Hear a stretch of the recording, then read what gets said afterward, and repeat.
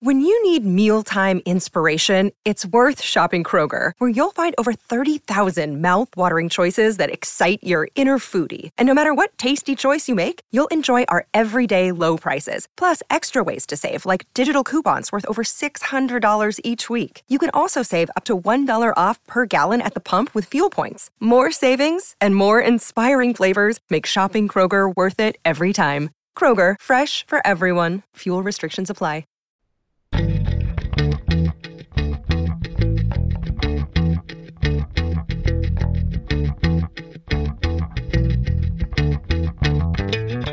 You're listening to All the Books, a weekly show of recommendations and enthusiasm regarding the week's new book releases.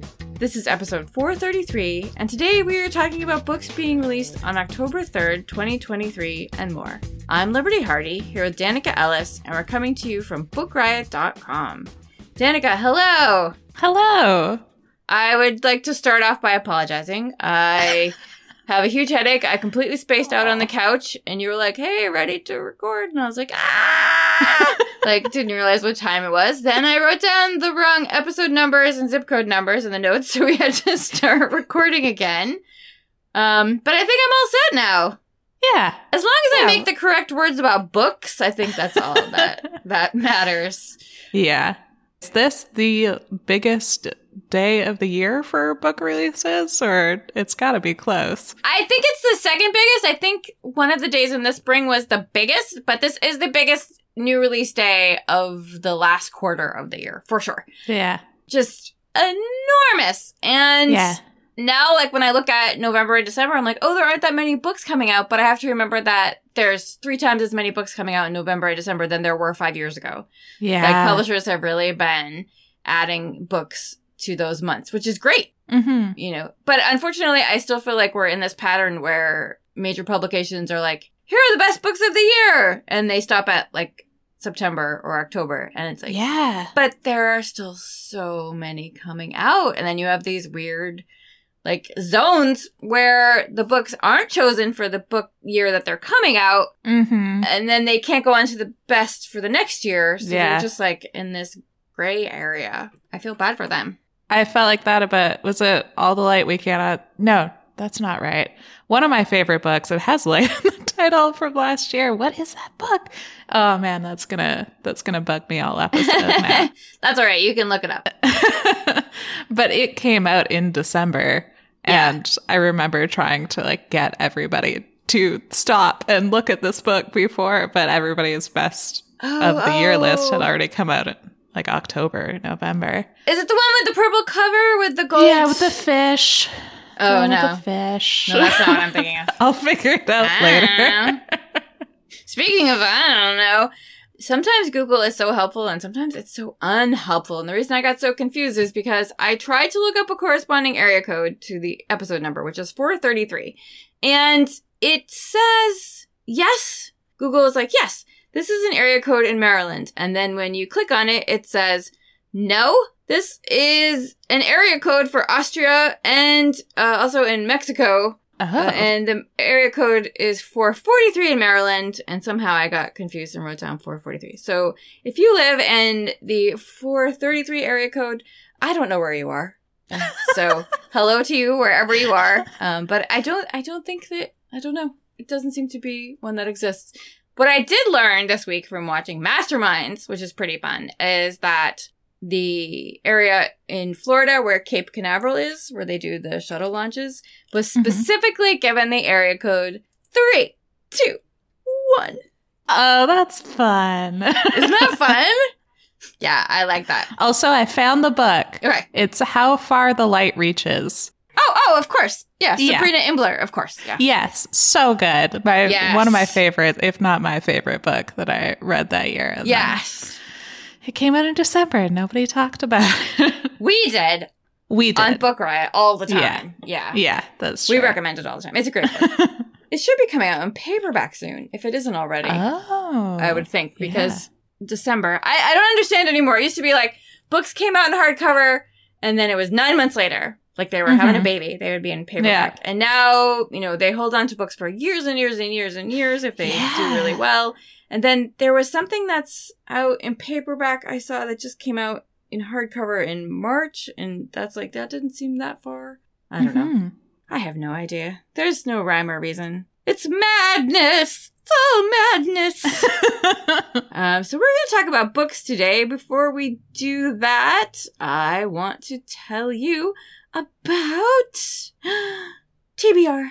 Autumn is here, which means it's time to curl up with a great read and get cozy, whatever your version of cozy looks like. Whether it's romance, creepy reads, modern classics, or escapist reads you crave, TBR can help you find the perfect books for your fall reading with options curated to your specific reading tastes. Visit mytbr.co to find out more and sign up. It only takes a few minutes. That's mytbr.co. And before we tell you about more books and bookish things, we're going to hear from our first sponsor. Today's episode is brought to you by Greenleaf Book Group. No summer vacation should be without a great read, and I don't know about you, but I am partial to mysteries and thrillers for my hot month reads. It's hot girl reading summer, always over here. And from the award-winning librettist of Legally Blonde, the musical, and the screenwriter of Freaky Friday, Heather Hach, comes the page-turning psychological thriller, The Trouble with Drowning. So when author Eden Hart floats into Tucson's Antigone Books in all her dazzling perfection to give a reading, Kat, a struggling writer, can't help but compare herself. Thankfully, Kat's life starts to take on its own Eden-like glow when her literary future takes shape and she falls madly in love with Jacob. As demons from her past begin to surface, Kat's mental health craters, and this halcyon dream slips through her fingers. For the fastest-paced, slow burn you won't be able to put down, be sure to check out The Trouble with Drowning by Heather Hach on Amazon or your retailer of choice. And thanks again to Greenleaf Book Group for sponsoring this episode. Today's episode is brought to you by Flatiron Books, publisher of The Familiar by Leigh Bardugo. This is one I'm actually super excited about. I liked Leigh Bardugo's other adult fantasy books, and so I'm really looking forward to this one. It's set in the Spanish Golden Age during a time of high-stakes political intrigue and glittering wealth. It follows Luzia, a servant in the household of an impoverished Spanish nobleman who reveals a talent for little miracles. Her social climbing mistress demands Luzia use her gifts to win over Madrid's most powerful players, but what begins as simple amusement takes a dangerous turn. Luzia will need to use every bit of her wit and will to survive, even the help of Guillen Santangel, an immortal familiar whose own secrets could prove deadly for them both. So The Familiar by Leigh Bardugo is on sale now. And like I said, it's a must-read of the season. It's perfect for anyone who loves history, a little bit of magic, a lot of danger. You can get your copy now at LeighBardugoTheFamiliar.com. And thanks again to Flatiron Books, publisher of The Familiar by Leigh Bardugo, for sponsoring this episode. Okay. My first pick for today is one I wanted to tell you about a few weeks ago, but I got moved, and now it's here, hooray. It is How to Say Babylon, a memoir by Sophia Sinclair. This is a remarkable memoir. It's already been picked for some of the big book clubs of the month. Sinclair talks about her life in Jamaica. Her father raised her and her siblings Rastafari. I'm just going to give you the Google definition of what Rastafari means. It says, Rastafari is a religious and political movement that began in Jamaica in the 1930s and was adopted by many groups around the globe. It combines Protestant Christianity, mysticism, and a Pan-African political consciousness. So this is how she was raised, and everyone in her family. And her father demanded that they follow the strict rules for girls and women in the Rastafari religion. They had to cover their arms and legs with long clothing. They had to grow dreadlocks. They had to wear head wraps, and they had to obey the men. Above all, you had to be subservient to the men in your family and in your religion. And Sinclair talks about what it was like growing up like this. She talks about her father's rage and his outbursts and how they got worse as he got older. And also about how hypocritical he was. He insisted that they follow the rules of Rastafari, but he himself did not. She grew up in a family, they were very sheltered and very afraid of him. And she talks about how she eventually broke away from her family, starting with the act of cutting off her locks, which was a big, big deal. You were never supposed to cut your locks.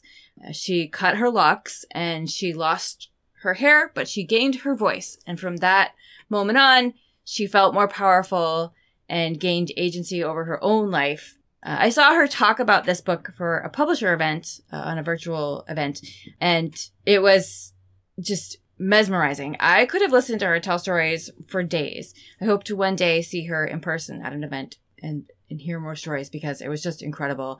This is a really beautiful, powerful memoir about culture, family, tradition, and patriarchy, and also about the racism and stereotypes people perpetuate about Rastafarians. This is How to Say Babylon, a memoir by Sophia Sinclair.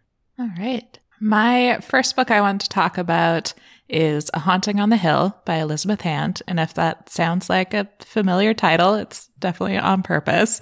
I went into this with such high expectations because this is an official sequel to The Haunting of Hill House. It is approved. It takes place in Hill House, but in the present day with obviously a new cast. And it's also queer. And I am someone who has been arguing for the past decade that The Haunting of Hill House is queer too. So getting an official sequel where 3 of the 4 main characters are queer, that made me really happy. But it also meant it became my most anticipated new release of the year and definitely had high expectations for it. And I also was not really sure. I don't envy Elizabeth Hand's job here because how do you write an official sequel to Hill House? And obviously no one else can be Shirley Jackson, but I think that Elizabeth Hand does a really good job of channeling the mood. I think the style and the theme feel complementary to the original in a satisfying way. There are nods and references to the original Hill House, but this stands as its own story. You don't even really need to read the original to pick this one up, though I think it's probably a little more fun if you have.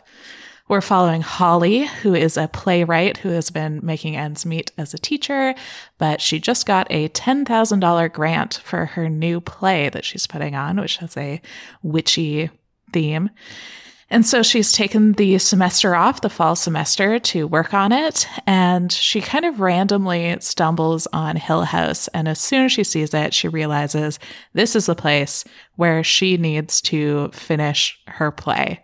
She wants everybody working on it to come together in this house, and they're going to figure it out, and it's going to be magical. So her girlfriend, Nisa, is contributing the music, and she has the 2 main actors cast. One is her friend Stevie, and the other is this aging star, Amanda.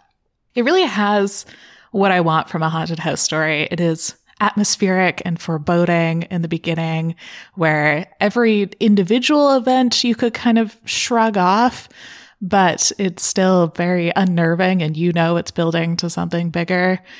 And in some ways, Holly's plan of making the play here, putting together the last touches, seems to work. They all gather in this dilapidated mansion. She somehow convinces the owner to let them rent it, even though she is very reluctant to do so. And the play seems to be going really well. Everything is clicking together. The performances are stunning. And then at the same time, their personal drama is just getting more and more heightened. And of course, there's all these weird things happening with the house. Amanda is paranoid that they're all judging her. Nisa has been sleeping with Stevie and Holly doesn't know it. And despite all their problems, despite the tricks that the house is playing on them, Holly is determined to have them complete this project. She is single-minded about bringing this dream to fruition. And then the snow begins to fall and they are stranded there. And that's when everything comes to a head. One interesting thing I found about this book is that each of the main characters is kind of insufferable. They're all selfish. They're all trying to manipulate each other to get more credit or more stage time. They can be cruel. They're hiding things. They've all done things in their past that are nothing to be proud of. but they're so interesting, especially in how their personalities clash and play off each other. In the original, I really felt for Eleanor. I didn't really have one character I was rooting for in this one.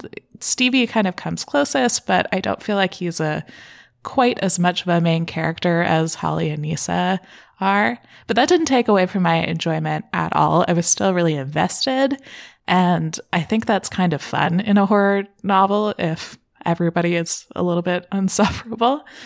While this takes place in the present day and it's a different writer, I think it really captures that feel of the original, and it did manage to live up to my high expectations. This is a creepy gothic haunted house story, so if you're into that, I definitely recommend it. A little note, this book has a lot of songs in it. They're sung in the audiobook, which is either a plus or minus of the format, depending on how you feel about someone singing to you in an audiobook. So keep that in mind. And also, you should check out the YouTube versions of Hares on the Mountain. That is a song that comes up a lot in the book, and you can hear the actual folk song that it's referencing. I do want to give content warnings for a discussion of child sexual assault and grooming, as well as a cheating bisexual character. And that is A Haunting on the Hill by Elizabeth Hand. I need to read that. Oh, you need to read it. I'm still scarred from The Haunting, that 1999 adaptation of The Haunting. I haven't watched like the new Netflix show stuff because I just keep thinking about Catherine Zeta-Jones and Owen Wilson and Liam Neeson running around in that really bad movie. I should, move on. I should reread The Haunting of Hill House, first of all. Yeah. And then... The nice thing about this is it's new characters. Like, there's not a lot of overlap. It's really just the setting. So yeah, it doesn't need to, be quite so true to it as you would hope a movie adaptation would be. Well, all right. Moving on with the scary stuff, because it is October now, if you can believe it. My next pick is Out There Screaming, an anthology of new Black horror edited by Jordan Peele. The name Jordan Peele probably sounds familiar to you. He is an actor who started out on the sketch comedy Key and Peele, and as of late, and I feel like Get Out just came out, but it's been many years now, he has been writing and directing and producing horror films like Get Out, Us, Nope. He's also close with horror writer Tanner Eve Dew, and he's been a guest in her class about horror, Black horror, which must have been so exciting for the students.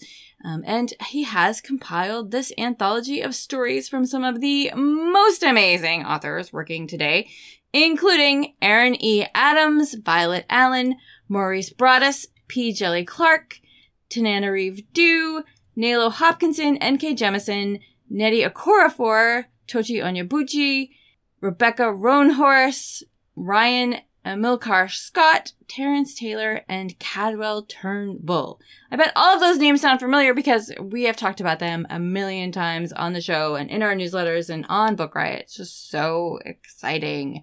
Many of the stories in this collection incorporate the themes of the Black experience in America, including the racism and violence of the past and the present that still exists today.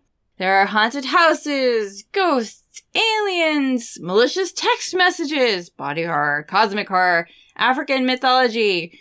So many original stories. There's a story about two freedom riders who find themselves alone by the side of a road next to a field where something in it seems to be waiting for them. There's a woman who attempts to kill a beast, but instead is taken over by it. There's a cop who begins seeing actual human eyeballs instead of headlights on the cars he pulls over. In a sad story, a young man loses his identical twin to violence and isn't sure what to do with himself. A family inherits a house from a family member who was a hoodoo practitioner, and even more. These range from unsettling to horrifying. I think you should get it and then give yourself a treat every couple of days. Read one of these stories, for the month of October. Because basically, October should just be called the Halloween month now, because that's what it is. Although if you're like me, or many of us here at Book Riot, it's Halloween every month. And this is Out There Screaming, an anthology of new Black horror edited by Jordan Peele. Oh, and I do want to say these are horror stories, so content warnings for all kinds of horrible, horrible, horrible stuff. I've got to check that out. That is such an all-star lineup of authors. Yeah. And I'm surprised they announced it and then here it was, It was only, I don't even think it was 2 months between the announcement and the publication, so that's awesome. Yeah, that's true. All right, I'm going to keep the horror and horror adjacent theme going with The Dead Take the A Train, which is book 1 of Carrion City by Richard Kadrey and Cassandra Khaw. One thing about a Cassandra Khaw book, I've talked about their books on the podcast several times before. I never know what I'm getting into. Each of their books is completely unique. And even 2/3 of the way through this book, completely invested in the story, I kept thinking, what is this genre? And also, what is the plot of this book? Even though I was completely enjoying it. It follows Julie, who is a 30-year-old exorcist for hire. She is not quite scraping by in New York City. She takes on the deadliest and most gruesome jobs of carving monsters out of people, going head to head with demons. Her arms are wrapped with barbed wire magic, which she has to tear out in order to use these spells. She keeps a suitcase full of fresh organs in case she needs to swap any of hers out. And she is not making enough money to pay her rent, never mind to support her drug habit. She is also just broke up with her ex-boyfriend, Tyler, who works for an investment company that is mostly invested in souls, body parts, curses, and making deals with unfathomable gods. It's a kind of dog-eat-dog environment where you're much more likely to be killed gruesomely than promoted, but he loves it there and often hires Julie for the jobs that he doesn't want to get his hands dirty for. When Julie doesn't go along with one job, though, he plots revenge. And just as Julie is beginning to wonder how she can possibly scavenge up any cash, her high school friend Sarah shows up suddenly at her door.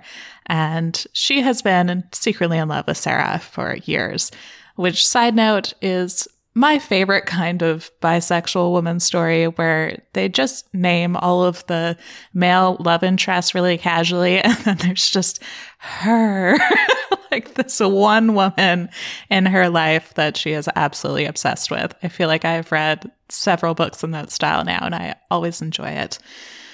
After a lot of prodding, Sarah admits why she's here, and it's because she's running from her abusive ex, Dan, and then she has to make Julie promise not to torture and kill Dan. And that's sort of the plot. It's sort of about two bisexual girls who are falling for each other while their ex-boyfriends try to ruin their lives. It's also probably the goriest book I've ever read. The descriptions are... what? I'm on board! The descriptions are definitely skin crawling, but at the same time, it doesn't really feel like horror to me, which is such an interesting juxtaposition. It is so gross. It is so grisly, but it doesn't feel like you're supposed to be afraid while you're reading it. Liberty, I think you would love this and you definitely need to read it. If you're the kind of person who needs to understand the magic system of a fantasy world, this is probably not for you because it is a mess of different types of magic, demons, curses, eldritch gods, other inexplicable weirdness. It is dense with world building, and there's not really one thing weaving it all together. In fact, I actually thought that it complemented the setting because New York City is a real character in this story, and that kind of tangle of different kinds of magic, like everybody is living in these different worlds that overlap, felt like it matched New York City to me. And in some ways, as I was pondering the genre, I thought it's kind of noir. It is about Julie trying to track down Dan, and she is constantly getting injured. And that dogged pursuit in a gritty environment while getting beaten down and somehow surviving feels like it would be at home in the noir genre, just with a lot more tentacles than usual.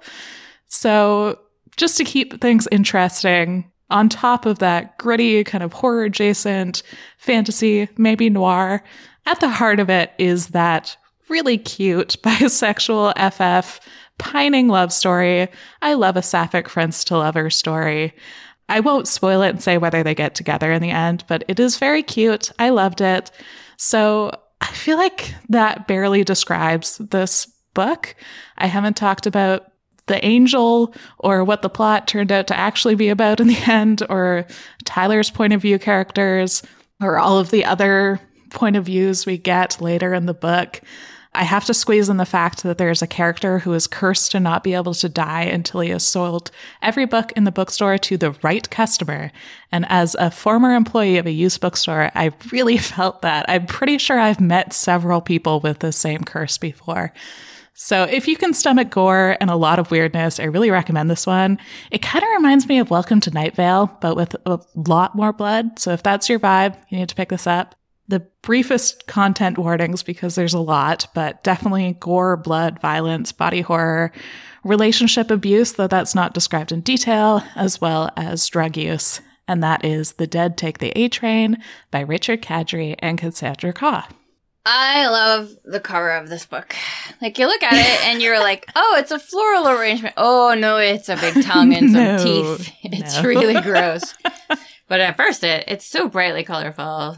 Yeah, you know what you're getting into. Every time I hear the title, then I think of Midnight Meat Train, which is a Clive Barker story, which is horrifying and disgusting, and then was a not very good movie. I think with Bradley Cooper, if I'm not mistaken. I think Bradley Cooper was in that one, yeah. Not very good. Unless you enjoy it, and then, yeah, it's great. So those are some books out today that we read and loved, and now we're going to talk about more of today's releases in hardcover and paperback that we are excited about but haven't necessarily read. I am so delighted to get my hands on, in the form of a question, The Joys and Rewards of a Curious Life by Amy Schneider. Amy Schneider is one of my new favorite celebrities. She is one of my favorite Jeopardy contestants. She is my favorite Jeopardy contestant. We started watching Jeopardy here in my house in September of 2021, and I'm so glad we did because we got to discover Amy Schneider along with the rest of the world. She was on the show for like a zillion episodes, and it's so great because in 8th grade, she was voted most likely to appear on Jeopardy by her classmates. And she did! And she was such a delight, and she was so smart, and she was so successful. I'm going to explain to you how successful by reading this little bit from her Wikipedia page, which is like, tell me you're recording a podcast with a migraine without telling me you're recording a podcast with a migraine. But from her Wikipedia, winning 40 consecutive games on the quiz show Jeopardy from November 2021 to January 2022 and the November 2022 Tournament of Champions, Schneider holds the second longest win streak in the program's history. She is the most successful woman and most successful transgender contestant ever to compete on the show in terms of both the length of her streak and her 1.6 million in winnings. That's a lot of money. That's a lot of games. She is the second most successful Jeopardy contestant of all time. And we started watching it, when I say we started watching it in 2021, when I was a little kid, I used to watch it with my grandmother and I used to watch it with my elderly neighbor. And so when we started watching it, I was like, I don't remember people having streaks that lasted this long. And that is because up until like 20 years ago, you were only allowed 5 wins on Jeopardy and then you were moved along. So like there were probably many contestants in the history of the show who could have gone for much longer, but they didn't get to. And now you do. And it's just amazing. And so Amy Schneider was on the show, living her dreams, and it also brought a lot of harassment and hate, both in person and online, from transphobic people, from homophobic people, from, just hateful, awful, jealous people. But I love that in the end, she got to walk away with $1.6 million. Take that, haters. And she talks about what it was like to be in this kind of spotlight while trying to realize her dreams. She also discusses, growing up and what interested her and what she studied and what she liked to learn about and how she turned that into $1.6 million in winnings. And then after her Jeopardy run, she decided to become a full-time writer. She's just the best. I love following her on Twitter, which I don't look at very much anymore because Twitter's just the worst, but she is the best, and it is in the form of a question, The Joys and Rewards of a Curious Life by Amy Schneider. That is definitely on my list, too. Is that an audiobook? 'Cause I would love the audiobook if she read it. There must be, right? Let's see. Audiobook. Yes, she reads it herself. Okay. Yeah, I need to listen to that. So I want to talk about another horror book out today, which is The Forest Demands Its Due by Kosoko Jackson. You probably recognize that name from the books Yesterday is History and I'm So Not Over You, along with some other ones. This one is about a queer Black teenager named Douglas Jones who goes to a prestigious boarding school called Regent Academy. And Regent is famous for producing graduates who go on to achieve great things. But there are also dark rumors surrounding the school, just like the dark woods around it. And when a student is murdered, Douglas is the only one who remembers he ever existed. Him, at least, and the groundskeeper's son named Everett Everly. And as they begin to investigate, they realize that Regent has been making deals in order to have so much success, and that there is a centuries-old monster in the woods who is about to collect on his debts. And finding that monster gives Douglas a chance for more power than he's ever had access to before, but it also comes with the risk of corrupting him. This one is being compared to A Lesson in Vengeance, The Taking of Jake Livingston, and Ace of Spades. It's a dark academia story with a queer romantic subplot. It looks like this is a dark supernatural mystery thriller that isn't particularly gruesome or scary based on the early reviews, so it might be a good choice if you want a Halloween adjacent read, but you don't want to go to a truly terrifying horror book. And that is The Forest Demands Its Due by Kosoko Jackson. Also very excited about that one. Yeah, looks so good. All right, before I tell you about my next pick, or is it picks, we are going to hear from another sponsor. Today's episode is brought to you by Flatiron Books, publisher of 888 Love and the Divine Burden of Numbers by Abraham Chang. So this is an interesting love story. It's great for fans of Tomorrow and Tomorrow and Tomorrow and High Fidelity. It's set in the mid-90s at NYU. And it follows young Wang, who has gotten the advice of love through Chinese numerology from his uncle. So he believes that he will have 7 great loves in his life. And then he meets Irena in 95. And she's like the best. She's brilliant, charismatic, quick-witted, funny. They fall in love. But the thing is, she's number 6. So if he is to have 7 great loves, does that mean his time with Irena is going to come to an end? So this is a love letter to Western pop culture, Eastern traditions, and being a first-generation New Yorker. Make sure to check it out. And thanks again to Flatiron Books, publisher of 888 Love and the Divine Burden of Numbers by Abraham Chang, for sponsoring this episode. Today's episode is brought to you by Harper Muse, publisher of Troubled Waters. Troubled Waters is an intimate portrait of 2 generations, a granddaughter and a grandmother, coming to terms with what it means to be family, Black women, and alive in a world on fire. In heartfelt lyrical prose, Mary Annaïs Heglar weaves an unforgettable story of the climate crisis, Black resistance, and the enduring power of family. Narrated by Janice Abbott Pratt and written by climate justice writer Mary Annaïs Heglar, the Troubled Waters audiobook is available everywhere May 7th. It follows Corinne as she plans to stage a dramatic act of resistance and peels back the scabs of her family wounds and puts her safety in jeopardy. Both grandmother and granddaughter must bring their unspoken secrets into the light to find a path to healing.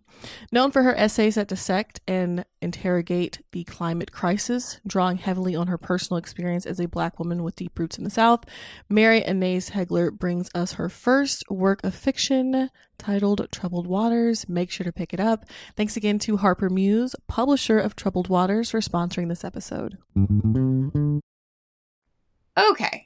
Because today is such a huge new release day, and you know how I hate making decisions, I decided to do a little roundup of half a dozen other books that are coming out today that I thought should be on your radar, starting with The List by Yomi Adegoke.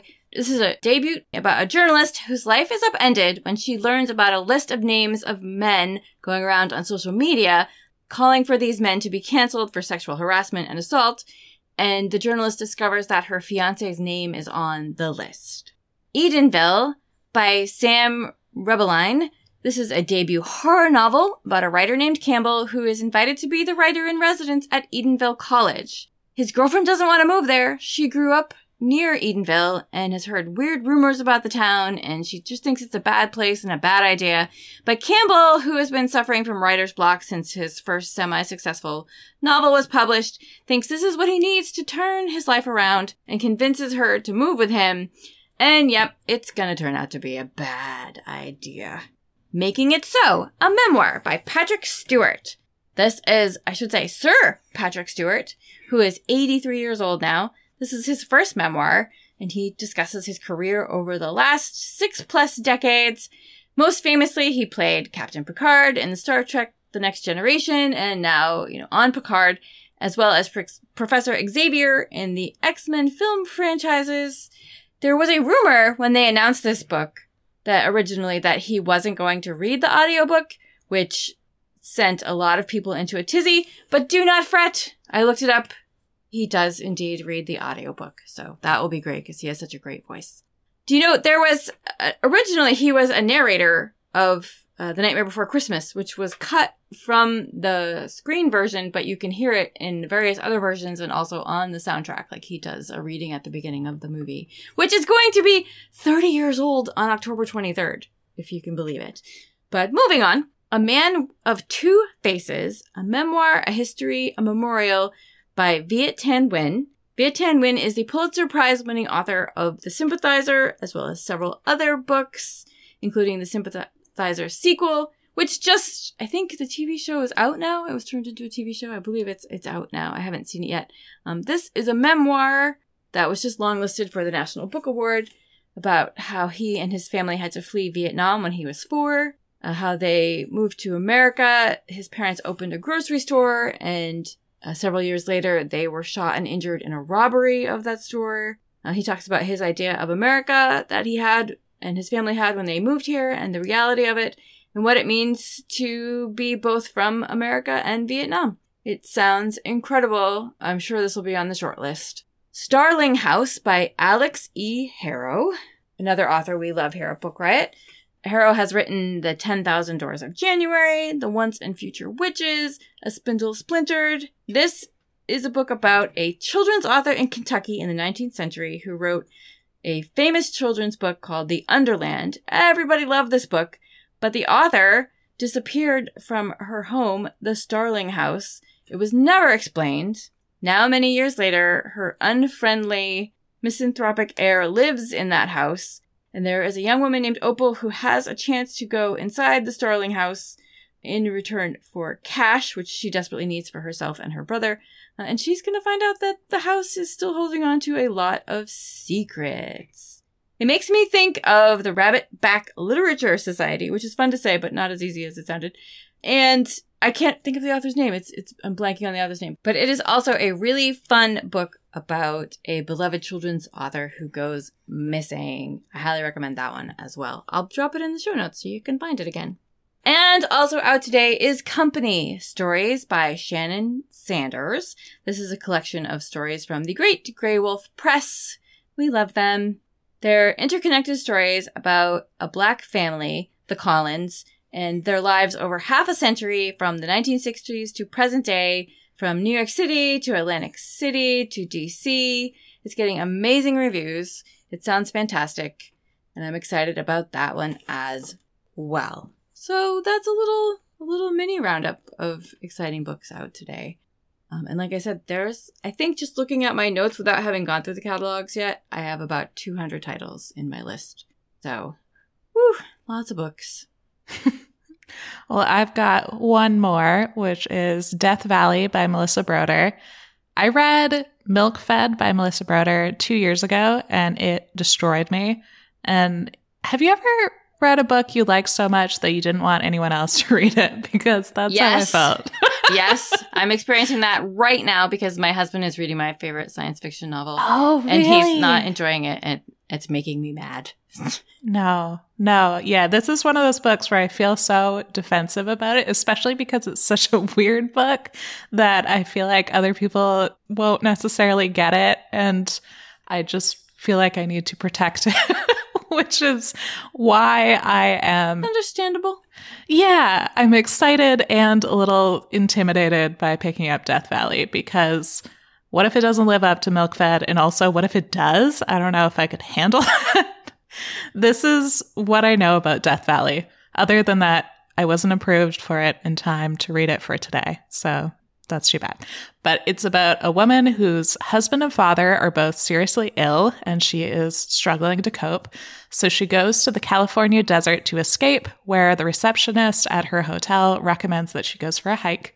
And on the hike, she finds an impossibly large cactus and crawls inside of it, which starts her on some kind of journey. And that's about all I know about the plot. The reviews are calling this darkly funny and poignant. It's an absurdist desert survival story about an existential crisis. I said that Milk-Fed was weird, but this seems to be on a different level. I am very much looking forward to going on this strange journey, even though I know very little about it. But that is definitely enough for me to be looking forward to picking that up. And that is Death Valley by Melissa Broder. As soon as anyone ever mentions a cactus in the desert, I immediately think of Spike, Snoopy's brother, who lives in Needles. Yeah. With like his super droopy mustache and his silly hat, like his Indiana Jones hat. I don't know why. It's the things we remember from when we were little. Or maybe I was reading Snoopy last week. Who knows? I was not, but I should. Maybe I'll read it later. All right, so those are books out today that we are excited about, books that we have read that we are excited about. I just want to give you a brief roundup of some scary paperback releases out today, since it is the month of Halloween. Starting with A History of Fear by Luc Dumas, about a grad student in Scotland who confesses to the murder of a classmate, but claims that the devil made him do it. And as you read the book, you will find out whether or not that is the truth. Loot by Jennifer Thorne, which sounds a little bit like The Lottery, since we were talking about Shirley Jackson. Sort of like The Wicker Man. It's about an island where every 7th summer, 7 people die. This is tradition, this is how it's done, but then a new person moves to the island and apparently kind of has a problem with that. Doesn't want to be one of the 7, so things are going to change. And White Horse by Erica T. Worth, about a young Indigenous woman who receives a bracelet that belonged to her mother who abandoned her when she was just a baby. But the gift comes with an angry spirit that won't leave her alone and seems to be related to her mother's disappearance. So those are some great scary books that are now out in paperback. And Danica, what are you going to read next? Yeah, I am in the middle of Some Desperate Glory by Emily Tesh, which was talked about on the podcast when it came out, and I have heard so many great things about it. It's a queer military space opera, and that is a genre I have trouble getting into, so it took me a little bit, but now I am very invested and excited to see how it ends. What are you reading next? So I am actually reading a book that comes out today. I just started it. It's called One Puzzling Afternoon by Emily Critchley, which is a mystery novel with an octogenarian detective, which is, like I said a few shows ago, really in. Elderly detectives are in this year. And I'm also excited to start The American Daughters by Maurice Carlos Ruffin, which comes out on February 27th of next year. I loved his novel, We Cast a Shadow, and this one is a historical novel about a young Black woman who joins a sisterhood working to undermine the Confederates. So, also in my wheelhouse of history. Very excited about that. And that is it for us today. You can sign up for TBR or find out more information about TBR by visiting mytbr.co. Thank you to our sponsors. Thank you to our awesome audio editor, Jen Zink. You can drop us a line at allthebooks@bookriot.com and tell us about your pets or your area code. Or if you live in the 433 and, tell me where you are, because I don't know. Danica, where can people find you online? You can mostly find me at the Lesbury, LESBRARY.com. That's my blog. What about you? I mostly hang out on Instagram at Franzen Comes Alive. If you want to give us a treat, you can go to Apple Podcasts or Spotify or wherever it is that you get your podcasts and leave a rating or review. It helps other book lovers to find us, and we appreciate it so, so much. And as much as we would love to tell you about more books today, we just don't have the time, but you can read about more titles out now in the show notes at bookriot.com/allthebooks, as well as find a link to our weekly new books newsletter. And for more recs or general bookishness, check out bookriot.com. And don't forget to check out our full stable of podcasts at bookriot.com/listen, or just search Book Riot on your podcast player of choice. And in the meantime, happy reading.